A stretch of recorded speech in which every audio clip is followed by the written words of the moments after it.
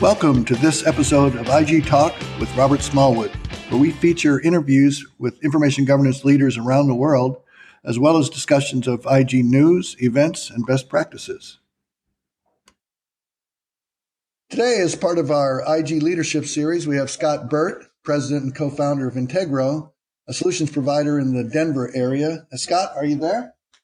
Robert, I am. Thanks for having me. Very good. Maybe you're on your 25th anniversary this year, huh? Isn't that crazy? I'm not even 25 years old either. That's funny how time flies, huh? My hairline probably it indicates otherwise. Yeah, well, ditto here. And your co-founders, Chris and Jason, how did you guys meet and get this off the ground? Well, that is interesting. When we started the company back in 95, as you stated, we were heavily more in the computer and document management and workflow solution area.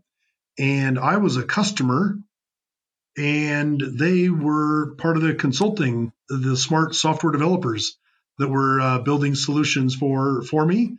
And that's how we first met up. And then we talked about the business of information technology and consulting and the like. And that's really how it all started. And I noticed that from the name of the company, Integro, you have a values-based approach and an emphasis on integrity. Can you tell our listeners a little about your thoughts on that? Yeah, I'm glad you think of that. And, it does hopefully connotate integrity. The name is actually from the Latin word de integro, which is Latin for a new beginning, which I also liked and valued when we selected it as the name. Did you take Latin in high school or college? No, my wife and I checked out a bunch of books from the library on Latin, and over a bottle or more of wine on the back patio with a view of the sunset, we dug through the books until we found the word that resonated, and this was it. Nice. I took Latin in high school and in college. It was a lot harder in college, so I stopped after one semester. How would you describe the core advantages of doing business with Integro? It really gets to the people and our process and our quality. So first and foremost, we have eagles here at Integro, right? People who are really passionate about doing a great job and success and helping their customers be successful and helping their teammates be successful. So we have a very open culture of knowledge sharing and helping each other be the best that they can be. But then we really have a deep commitment to delighting our clients. And it's not just a keyword. We talk about it a lot in the culture of delighting our clients and delighting our employees. And the result of that then is we're very focused on, we do what we do really, really well. And we don't kid ourselves and say we can do things that we don't do, et cetera. And so we'll oftentimes, in working with clients, that kind of thing, we'll say, well, we're not the best for that. But when it is our area and our cup of tea, we're very confident that we are the best at it. And with our approach and our culture, we do a great job of then delighting our clients. And we measure customer satisfaction in every engagement. And so we know if we're delighting our clients and where we need to work more on it. So what would you say your core competencies are? You resell, in terms of your solutions, you resell some software and you develop some software. Could you talk a little about content analytics and content cleanup? Absolutely. The majority of our business today is professional services. So I mentioned that first. But then we have some really awesome intellectual property that we use on a lot of our projects, and a lot of our customers use and benefit for information governance on a regular basis. So we have Integro Email Manager for governing email and the proper retention and disposal. A lot of our listeners have probably heard about a 3-zone approach where you have, by default, everything's transient, but then if you tag it could be then work in progress, something the user wants to keep around, and then records. And then how do you quickly and easily classify items as records? So Integro Email Manager does that in Office 365 and Exchange and even Lotus Notes. And then we can govern the content in place in Office 365 or in a third-party repository like Box or an IBM ECM or one of the other ones. And then we have other products for content migrations and cleanup and the like. And we have a new solution for file shares, file analysis, which goes extremely fast and focuses on the metadata and helps accomplish a lot of goals quickly for clients with regards to cleanup and analysis.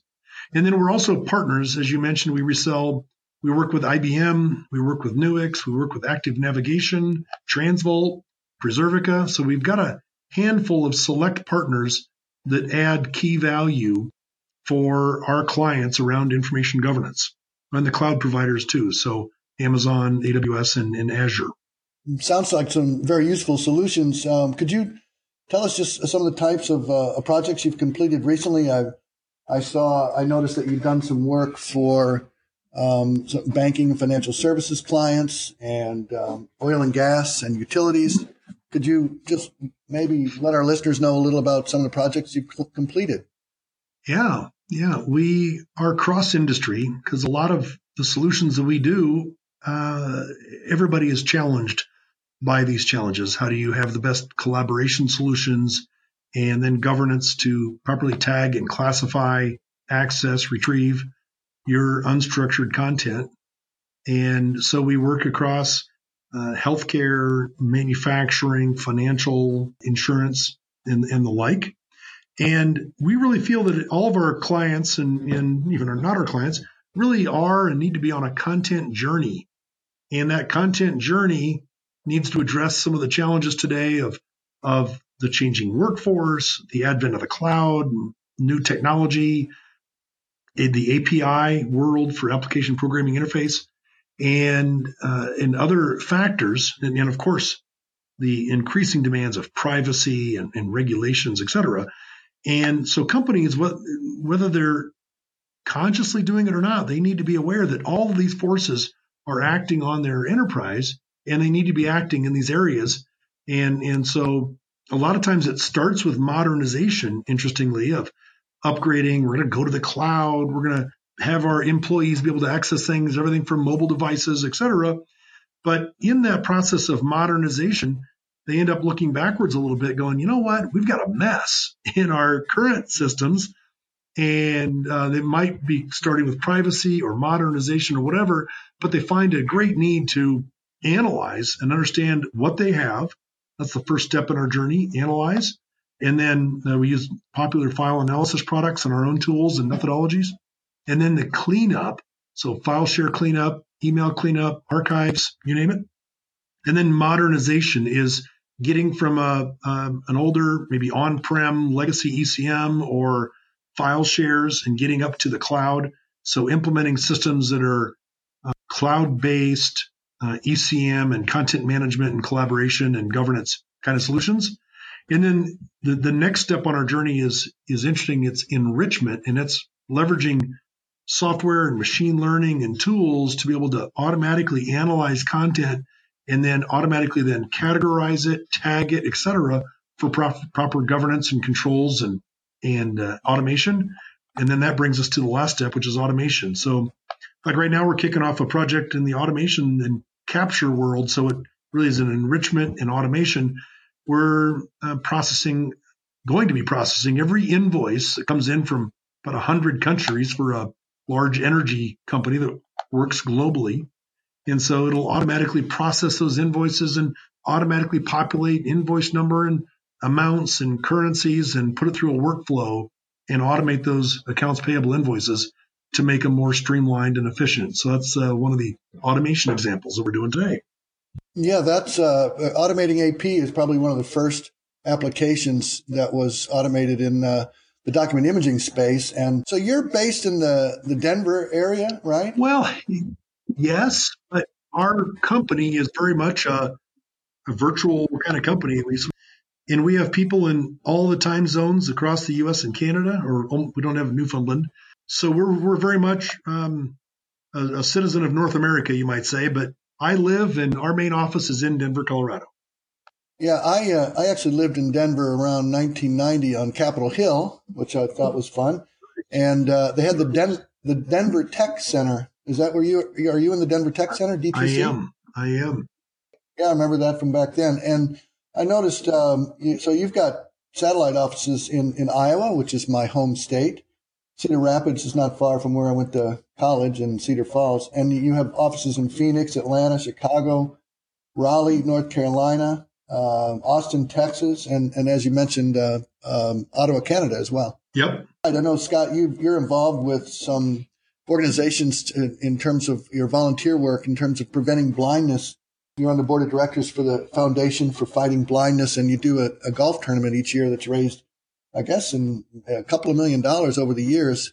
Why is that blindness prevention an area that you're concerned with personally? Robert, I'm impressed with your research. You did a good job there, and thank you for the interest. I appreciate it. I've always been a big believer in being active in the community and that kind of thing. And but when my son at 4 years old was diagnosed with the leading cause of blindness, that really helped select where I would focus my energies in the future. So, yeah, for the past 20 years, I've done a lot of work with the Foundation Fighting Blindness.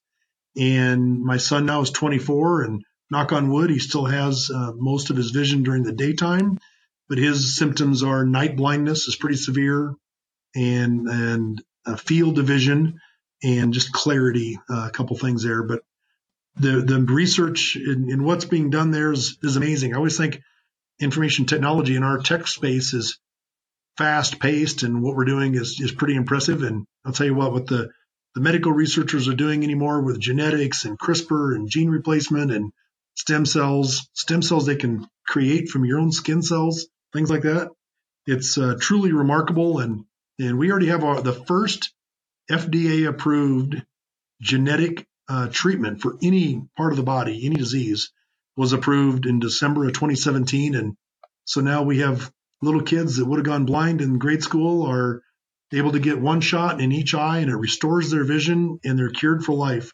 So a lot of momentum and satisfaction in our efforts there, and bright future for medical. Wow, that is fantastic. And congratulations to you for making a difference and standing up for that cause. We appreciate your time today. If you're looking for email management solutions, content cleanup, platform modernization, those kinds of things, you can go to Integro.com and do business with a company that has vision, values, and integrity. And thank you, Scott, for being with us today. It's been a joy, and we appreciate the interest and your help here. Thank you, everybody. Thank you for listening to another episode of IG Talk, which features interviews of IG leaders, as well as IG news, events, and best practices. Listen in next time. This is Robert Smallwood.